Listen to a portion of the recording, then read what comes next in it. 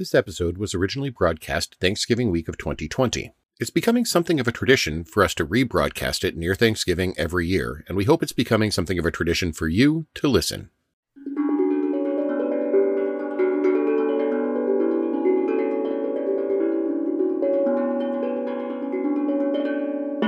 Hi, I'm Alyssa Milano, and this is Sorry Not Sorry.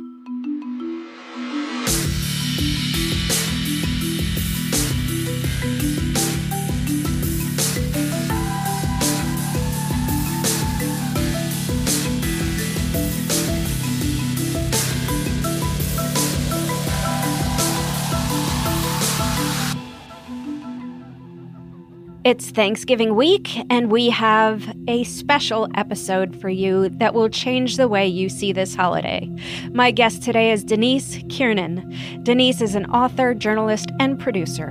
Her books, The Last Castle and The Girls of Atomic City, were national bestsellers. She joins us to discuss her new book, We Gather Together, A Nation Divided, A President in Turmoil, and a historic campaign to embrace gratitude and grace. Before we attack the turkey, I want to say a few words not only to you, but to many other people in every part of the country. It has seemed to me fit and proper that they should be solemnly, reverently, and gratefully acknowledged as with one heart and one voice by the whole American people. Who do we have to thank for this national holiday? The Pilgrims? Nah. Sarah Joseph Hale. Like so many of you, we'll spend the day with friends and family, turkey, and touchdowns. We'll give thanks for each other and for all that God has given us. Happy Thanksgiving, everybody. My name is Denise Kiernan, and I am passionate about getting Americans to rethink Thanksgiving. Sorry, not sorry. So, Denise, I want to start by asking you to cover the early history of Thanksgiving. We're all taught from a very early age that the Pilgrims landed in Plymouth and shared a feast with the Native Americans living in the area. How close is that to accurate? What's so interesting about Thanksgiving as we celebrate it versus Thanksgiving as it has been on this planet for much longer. I'm always fascinated about how traditions and practices evolve. The concept of gratitude and giving thanks has been around basically as long as humans have walked the earth. The word Thanksgiving and even the practice of Thanksgiving has been around for centuries before even the conception of the United States of America. Yes, the Pilgrims did land at Plymouth. Yes, the Pilgrims did have a meal with the Wampanoag Indians. Was that proclaimed a Thanksgiving? No. When Thanksgiving became a federal holiday in the United States of America, was that event singled out as the reason for establishing that holiday? No. I want to be clear, I am not putting anything out there that other people haven't said for a while. And what's really interesting, I think, is that every year you'll see these, hey, here's this part of Thanksgiving. And I think part of the reason is we tell these stories, we tell this essentially a myth to kids in school. And then later on, when they get into high school or college or whatever, we don't necessarily recontextualize that for them and give them the full story. So every year, it's almost necessary that we keep trotting these things out. And contextualization of history is so important to really kind of look at everything that went into a particular event. And Thanksgiving, again, like I said, I am not the first person to come out and say, yeah, that's not exactly how it happened. But what I'm interested in, and what was one of the linchpins of making me want to do the book We Gather Together, was the ageless, timeless concept of gratitude. I'm Theodore Stevens. I'm an author here in Madison, Wisconsin. And I'm thankful for the men and women of the working press who keep an eye on the enemies of the people so that you don't have to. Have a great Thanksgiving, everybody. There is an alternate, true, factual story about Thanksgiving and gratitude and harvest festivals and all of those things, and how the actual holiday came to be in America. and evolve in America. So I thought, let's have an alternate and true story. And wouldn't that be fun? And I'm interested how Thanksgiving celebrations changed in the 17th and 18th century. So a lot of what Thanksgiving is grew out of things like harvest festivals, which again go way, way, way back.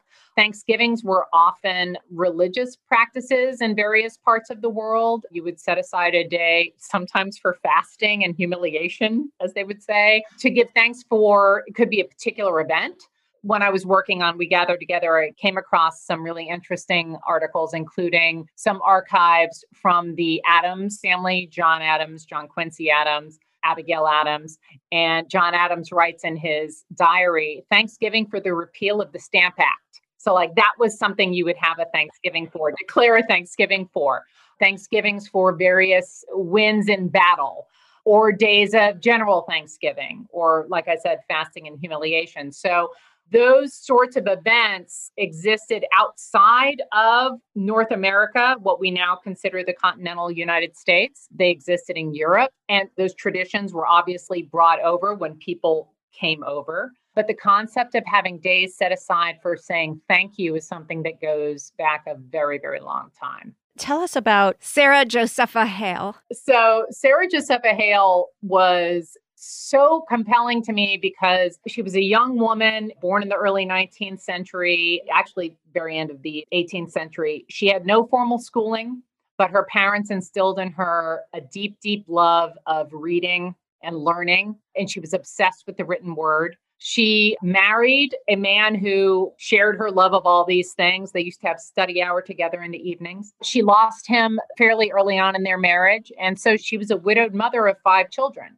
And because of her desire to write, ended up becoming one of the most influential editors in the 19th century. She edited 2 popular women's magazines, the American Ladies Magazine and then Godey's Ladies Magazine, which was one of the most popular magazines in the 19th century. And just to be able to do that, to me, was amazing.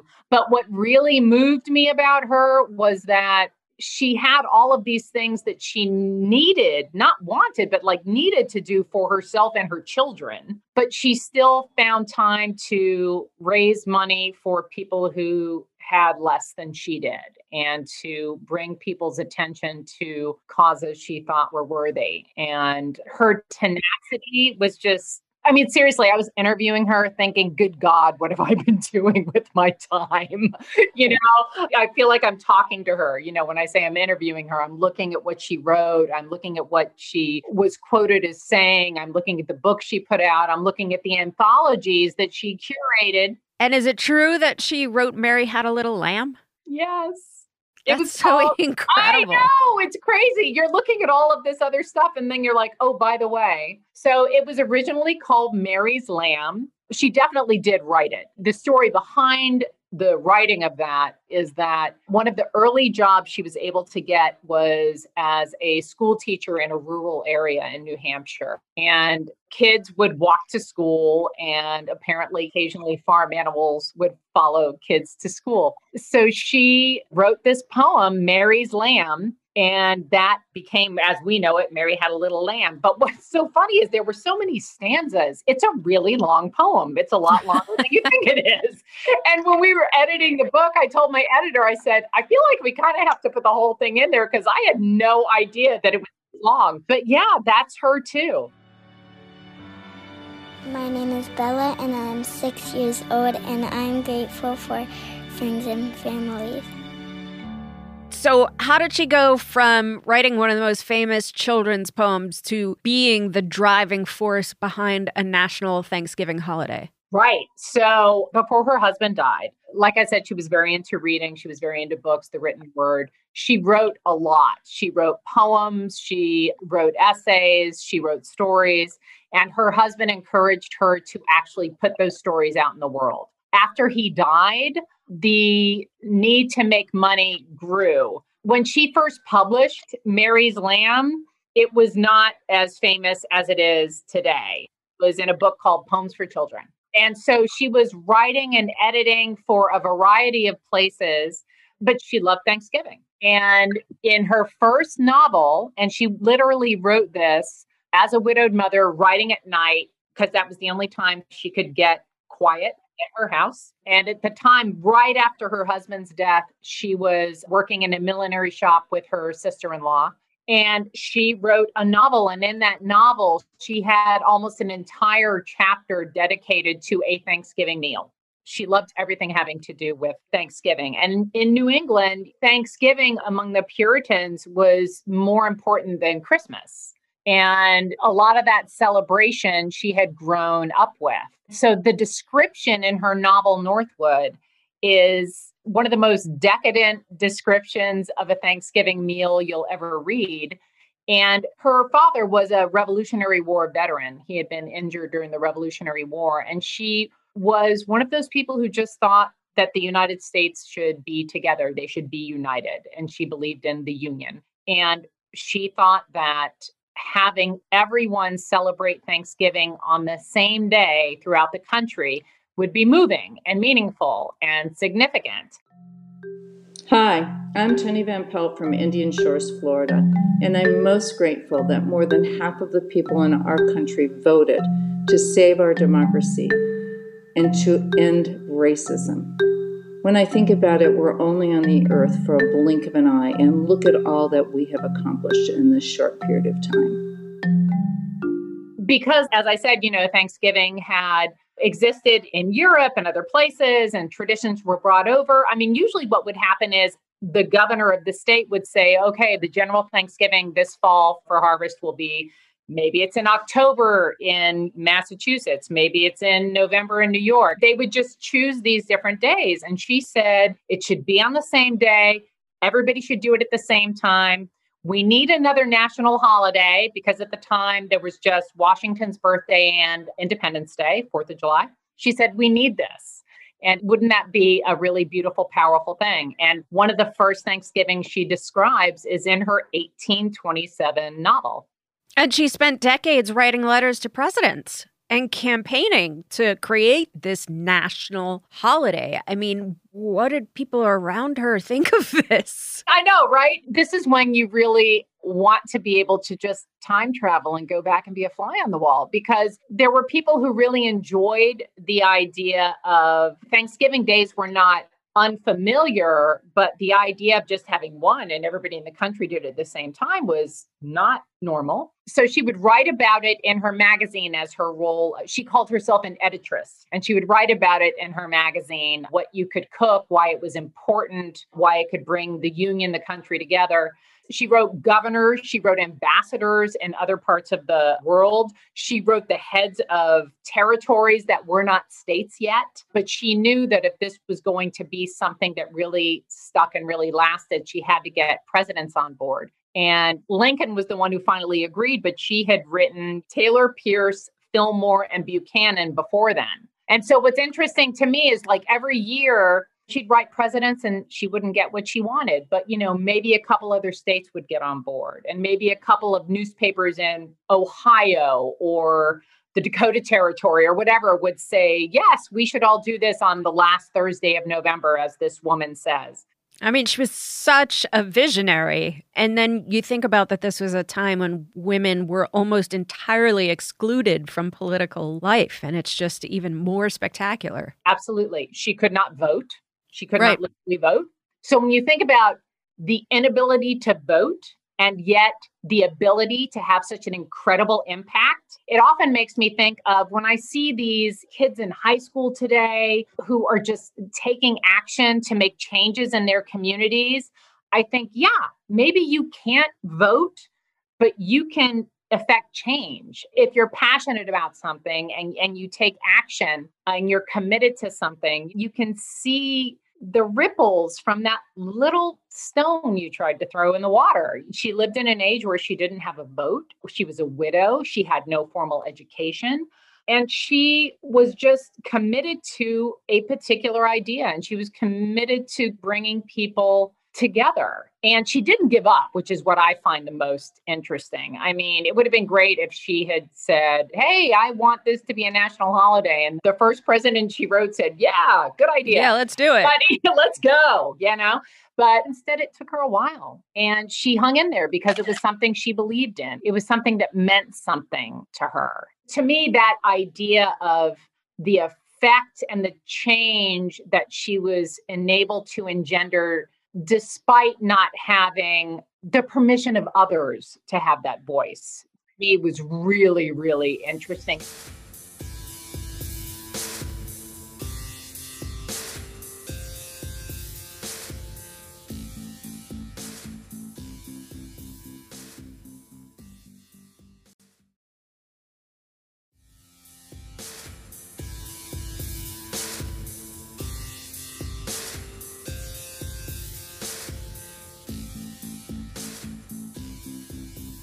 Tell me how it came to be that Lincoln wrote his Thanksgiving proclamation and about Sarah Josepha Hale's role in that happening. She was writing governors, she was writing ambassadors, she was writing heads of territories. She knew she had to write presidents. She went through Taylor, Pierce, Fillmore, and then Lincoln. And she wrote President Lincoln and she wrote William Henry Seward, who worked with Lincoln. And so she wrote the two of them in 1863. Now, what's interesting to me, and one of the things that actually sort of compelled me to work on this book was a lot of times when I write, I'm not so interested necessarily in a particular event or a particular person, but rather the juxtaposition of events and people and sort of their intersection. So to me, the fact that Seward basically goes to Lincoln and says, these Southern states are saying we're trying to take away their states' rights. These states, we're not giving them their states' rights. And he said, here's another right we can take away. And Lincoln said, oh, great. What do you want me to do now? This is from Seward's autobiography. And he said, the right to declare Thanksgiving, because governors had been doing this. And Lincoln thought, well, this wasn't a law on the books. So yeah, why not? But the fact that Seward thought it was a good idea and Lincoln said yes in the middle of the Civil War. So to me, that was like the idea of creating a holiday that brings people together in the middle of a moment when we were so incredibly divided. Through the fog of Civil War, President Lincoln saw what mattered most, the unalienable truths for which so many gave their lives and which made possible a new birth of freedom. And so precisely when the fate of the Union hung in the balance, he boldly proclaimed a day of Thanksgiving, when the nation's gifts should be solemnly, reverently, and gratefully acknowledged, as with one heart and one voice by the whole American people. That to me was just a really, really interesting intersection of events. And he gets this letter, and the letter you can see that she wrote, and it's so lovely. I love when you can see people's handwriting. You can see her actual handwritten letter. It's been scanned by the National Archives, and he got back to her very, very quickly, like under like a couple weeks. And Seward had already started working on what he thought would be a good proclamation, and he and Lincoln worked together to finish it up. And then he issued it in early October. The date that he set was the one that she suggested, which was the last Thursday in November. And the week before then, he was going to be giving a speech at Gettysburg for just incredible loss and incredible heartache and incredible suffering. So again, that juxtaposition of events struck me. Well, and I can't help but seeing parallels today, right? Where a nation is so incredibly divided and there's so much suffering and illness and death around us. How in that divided time did a leader find space for a national holiday of gratitude, right? And what lessons do you think we can take from that proclamation? Exactly. That's one of the things that struck me. First of all, that in the midst of everything that Lincoln was dealing with, he thought, this editress's letter is a good thing for me to pay attention to. I should really do this. And that he did. And it was, to me, such an important statement. And I don't know what Lincoln was thinking at the time. I wish I did. But I feel as though he wanted the Union to stay together. She wanted the Union to stay together. In many ways, they were kind of similar in that respect. And what are the reasons? And when you talk about what are the lessons we have today, what are the things that bring us together? We focus so much today on what we differ on. I'm this way, you're that way. I think this, you think that. What are the things that we hold in common? I care about my family. My family cares about me, care about my kids, care about my community. Important for me to be healthy, to have food on my table, to be able to get an education, to have a job, to feel safe, to feel secure, to occasionally laugh and have a good time and maybe enjoy a meal. I mean, to me, these are things that no party, no division. They were focusing on what was a universal uniting good. And if history can be a teacher, I think there is a lesson in that. Can we focus on what brings us together? Can we focus on those things that we have in common? Goodness knows right now there is a lot of focus on what we don't and what gets us angry at each other and what makes us want to yell and scream and tweet and do all those sorts of things. But these were people in an incredibly contentious time when people were at war, firing weapons on neighbors, family members. And it's not to say that everybody heard Lincoln's proclamation and said, yay, Thanksgiving, everything's all better now. But at the same time, just that desire or that willingness to say, you know what, let's just set aside a day where we all just stop and say thank you. My name is Peter Morley. I'm from New York, New York. And I'm so grateful this year for all of the healthcare voices that have risen up over the last 4 years to speak out against this administration and this GOP Congress from repealing healthcare. You have saved it. I am so grateful and thankful as someone who suffers from chronic illness. Of Lincoln and Hale, you write, she was far from perfect, as was he, but they were somehow perfectly suited to this occasion, seeking unity in different ways neither had thought might align, not under these circumstances, not in these divisive times. Tell us about some of the imperfections of both Hale and Lincoln. One of the things I find interesting when I write mostly about history, is that we have this real tendency to either beatify or vilify people.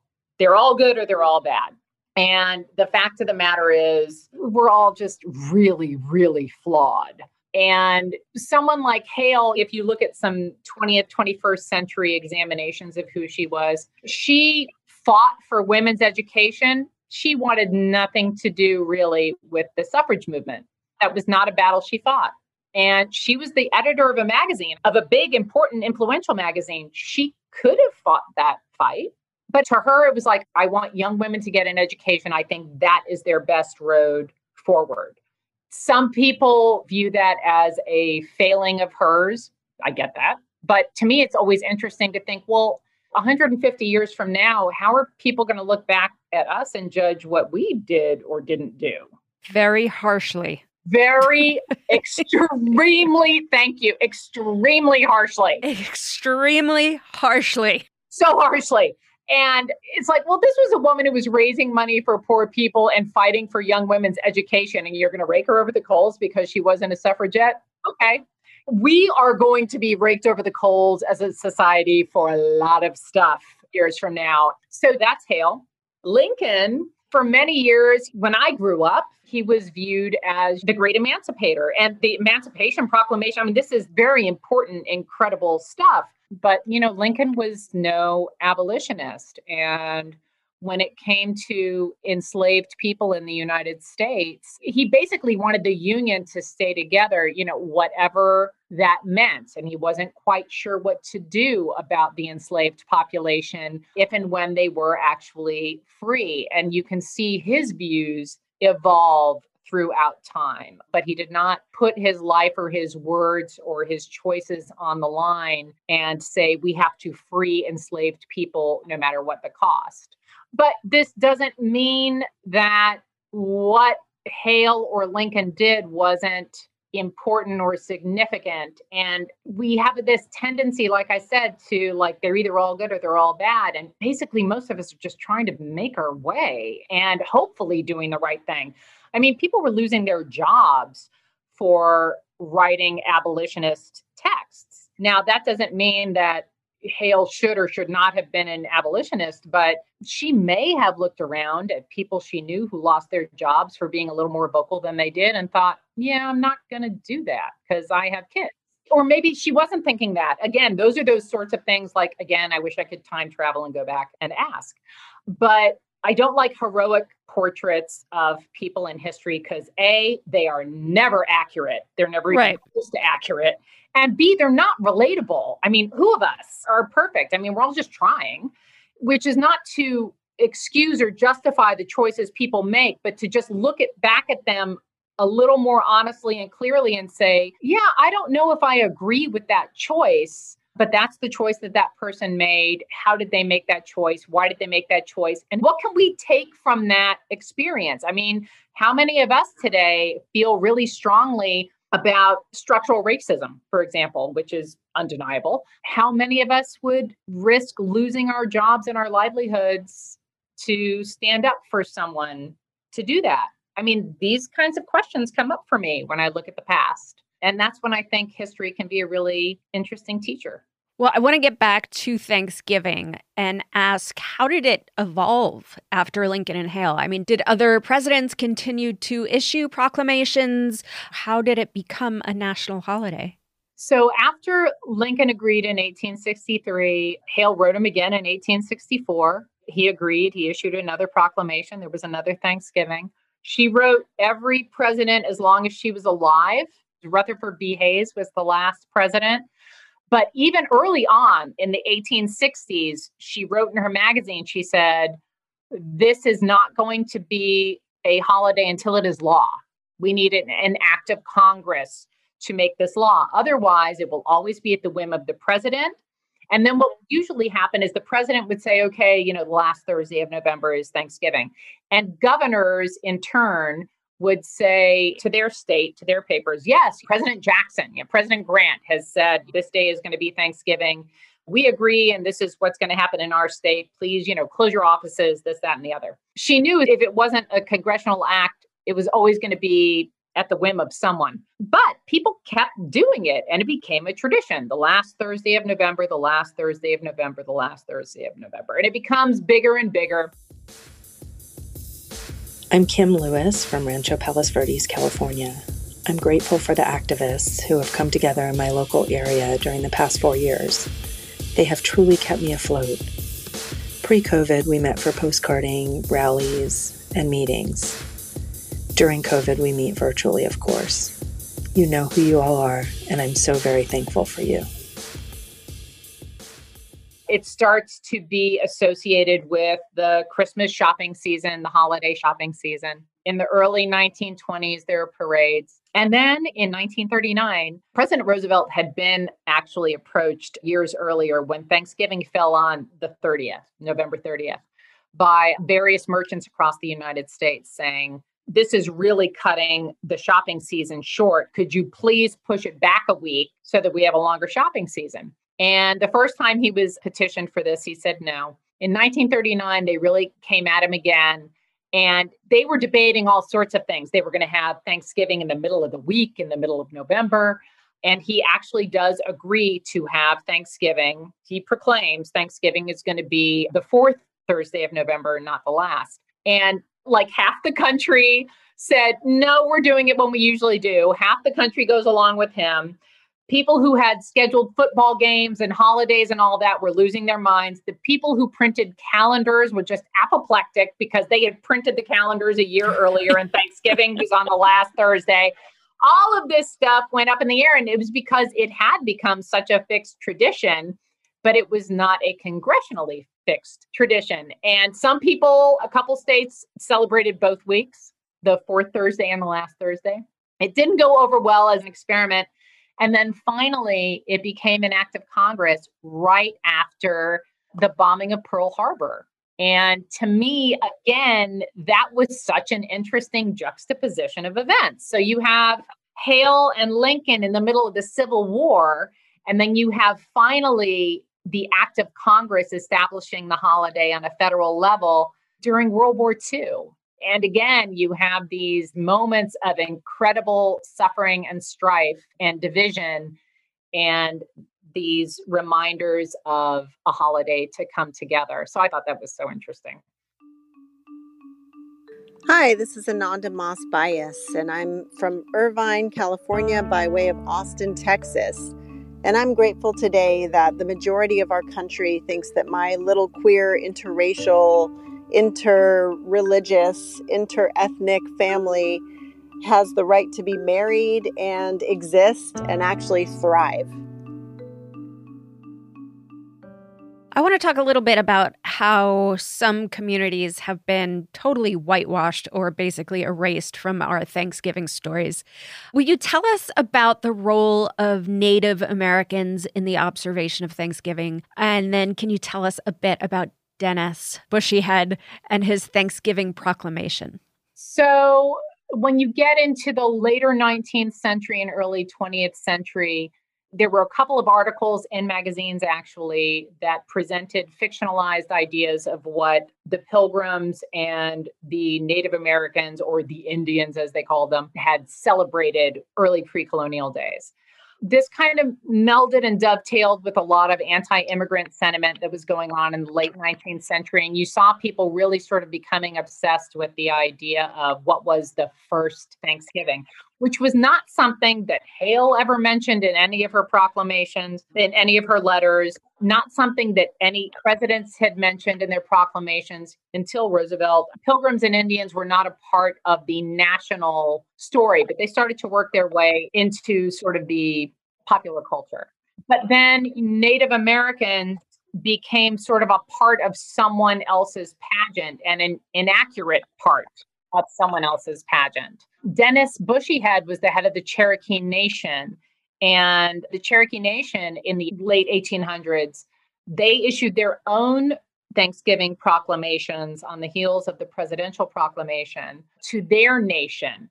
And what was interesting, not just about Bushyhead's proclamation, but also about the presidents, is they often used these proclamations as a moment to talk about what was important to them and what they feel like their administration had accomplished. Like things to be thankful for might have been things they had actually put into place and done. And Bushyhead used his to talk about lands and the protection of lands, because that was something that was, from before even the United States existed, had been constantly taken away from indigenous peoples and the original occupants of this continent. So it was interesting to me that the Cherokee Nation had issued these Thanksgiving proclamations to say thank you, because Native American cultures on this continent and elsewhere have long had, as many other cultures have, traditions of giving thanks. And it's not limited to one particular day. I mean, in many ways, the best lessons about giving thanks for the sun, the sky, the water, the earth, everything that feeds us and sustains us, those lessons are best learned from the original occupants of this land. So it was interesting to me that Bushyhead put out this proclamation, and he really did talk about in the proclamation the idea of how lucky they had these lands, and they had enough lands that they would be able to live and thrive on. And it just sort of sounds, when you read it, like a nudge to the United States government that these lands should be protected. But then as time goes on, the Thanksgiving myth grows, and Native Americans and other indigenous peoples of this continent beyond United States of America borders found themselves losing their lands, losing their lives, suffering from various diseases, and then were just kind of propped up as, hey, there was this great meal everybody had together and everyone's happy. And that's not the full story.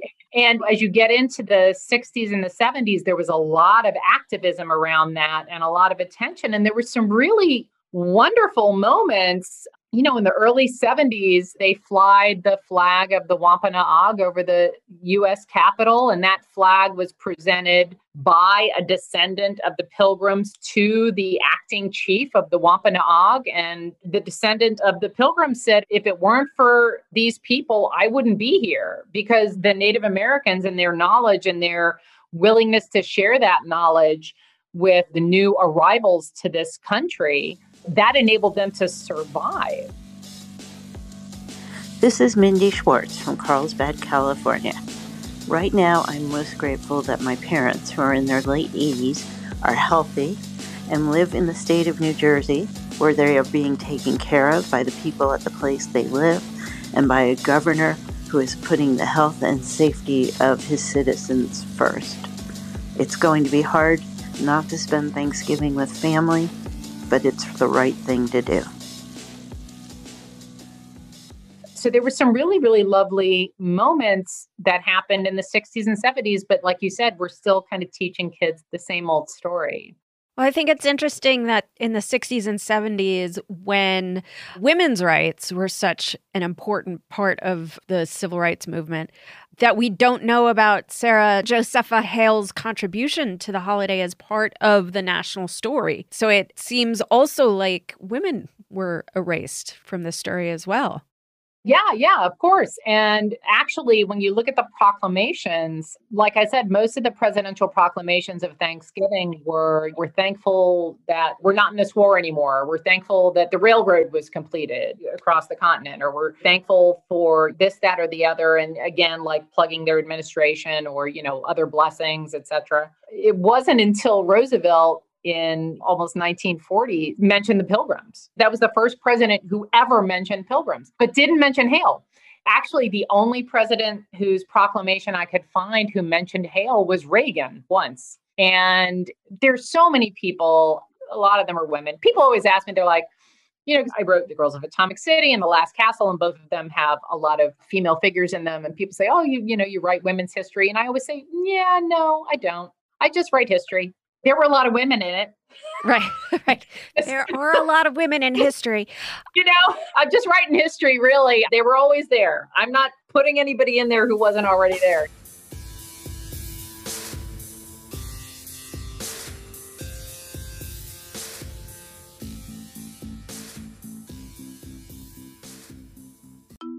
Hello, it's Alyssa Milano, and I can't wait for you to read my new book, Sorry Not Sorry. It's a collection of essays where I share my unapologetic thoughts on life, culture, activism, and motherhood. You'll learn some things about me that I know you've never heard before and share in my story as an activist. This book is such a big part of my heart, and so are you, and thank you for that. Sorry Not Sorry is available now everywhere books are sold.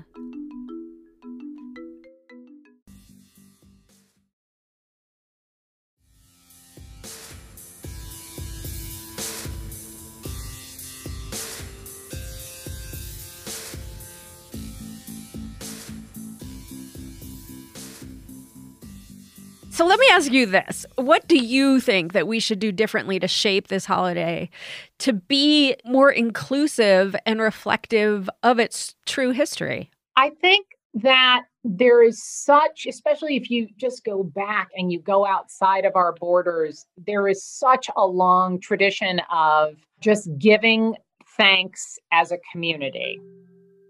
Hey, this is Steve Hofstetter coming to you from Pittsburgh, Pennsylvania. And I am thankful for people who know that science is not out to get them. Science is here to help. Please wear your mask. Happy Thanksgiving. That's a very personal thing, something I think is the most amazing thing in the world. You might not, something you're extremely grateful for. I might think, oh yeah, whatever. It's a personal thing. But at the same time, the idea of everybody just coming together at once and saying thank you, to me, is an extremely, extremely powerful thing. So in a way, and now, and I get into this at the end of the book, we have so much more solid scientific neurological research about the power and importance and the mental, physical, and emotional benefits of gratitude. Track, and they can measure, and they do, of having a gratitude practice. So when you combine that with just this ancient, timeless idea of taking time to give thanks, in a way, it's just sort of like, let's just get back to the basics. We have a day when we can all just come together and say, we are going to find something to say thank you for. And you know what? We are probably, no matter who we are or what we believe or where we're at, there are probably a lot of those things that we all value and have in common. It's a great way to just come together and find common ground. So I would just love for people to just get back to the essence of Thanksgiving, which is just literally giving thanks. The end. Hi, my name is Lori. I'm from Broward County, and I am grateful for empathy. I think it's important that we understand the thoughts and feelings of others from a lens of empathy. It allows us to fight back against racism, xenophobia, Islamophobia, homophobia, ageism, ableism, misogyny, anti-Semitism, and bigotry. How will you be celebrating Thanksgiving this year? Oh, I love Thanksgiving. I will cook a lot. Usually, so Thursday is cooking. Well, actually, cooking starts earlier in the week, but Thursday is the meal. And Saturday, I usually have a very big drop-in leftover party. And I make white bean chili. Oh, yeah. I make white bean chili with the leftover turkey. I make little sliders because I do my stuffing as muffins in muffin tins. And then when they're left over, you can slice them in half and they make great little slider buns. And we decorate the tree on that Saturday. So friends would stop over whenever they felt like it and just eat and hang an ornament on the tree and say hello. That's not happening this year. But it's something to look forward to when it can happen again. Yes. I'm going to be having a lot of calls with folks. I'm going to be having a lot of Zooms with folks. I've actually up on my website put up Thanksgiving-inspired Zoom backgrounds for Zoomsgiving. People can go to my website and go to Zoomsgiving and get gratitude conversation starters. I have little downloadable cards because I want to encourage everyone to be very safe and do what they need to do. And it's a wonderful opportunity I will probably reach out and be in touch with people I haven't been in touch with because I won't be hosting 20 people at my house. So, I will probably have more time to make that extra call or have that extra FaceTime with somebody I normally don't, just because I won't be occupied there. But I will still, no matter what, I will be making my cranberry Zinfandel sauce, and I will be having my Madeira gravy, my stuffing muffins, and some pies. Love it. Santa doesn't come to Thanksgiving for you? No. No? He comes on Christmas.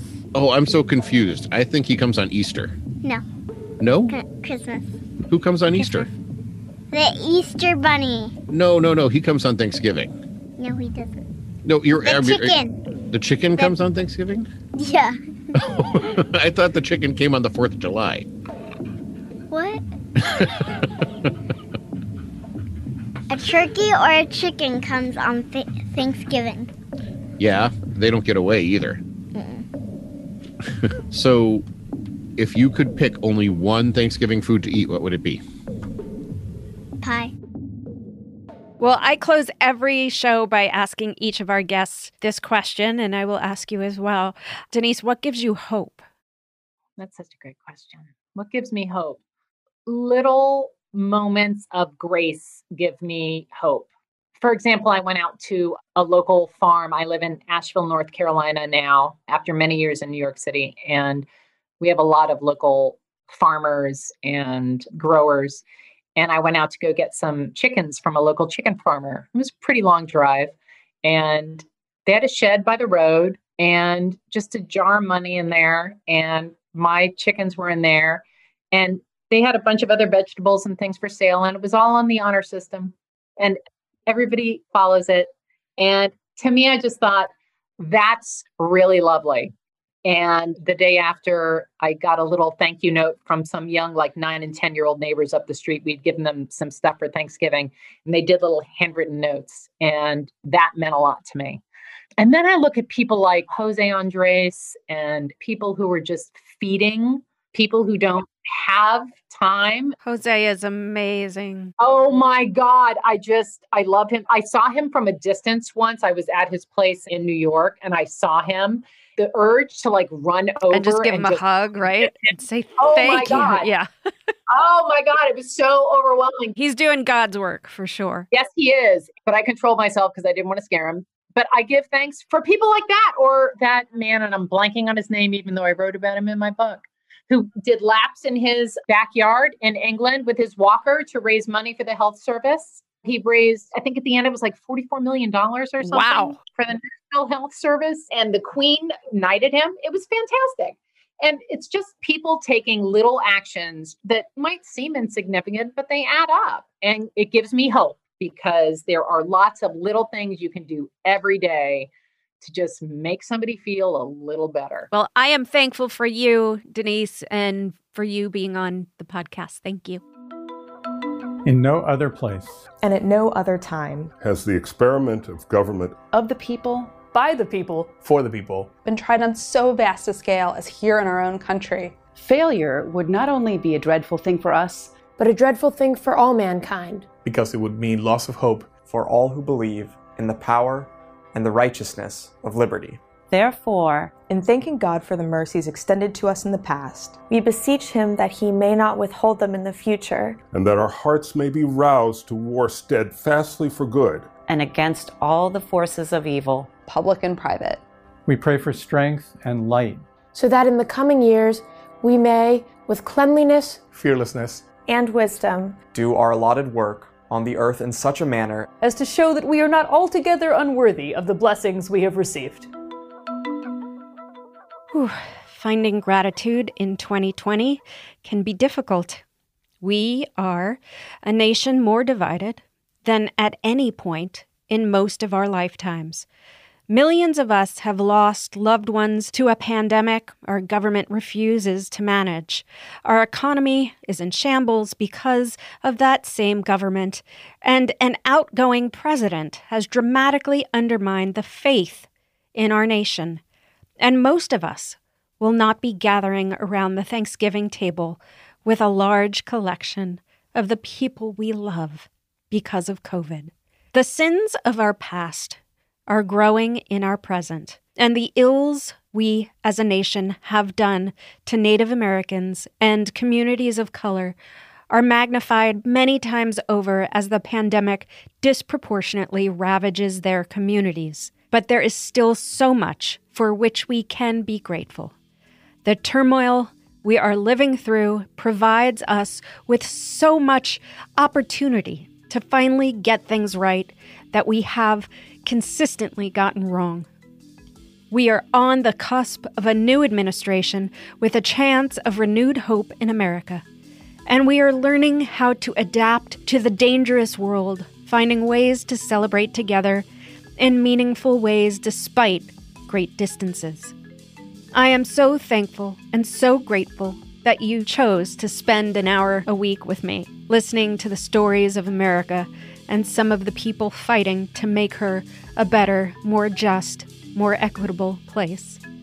Thank you for being here with me, and I hope the blessings of your Thanksgiving this year grow beyond measure in years to come. Sorry Not Sorry is executive produced by Alyssa Milano, that's me.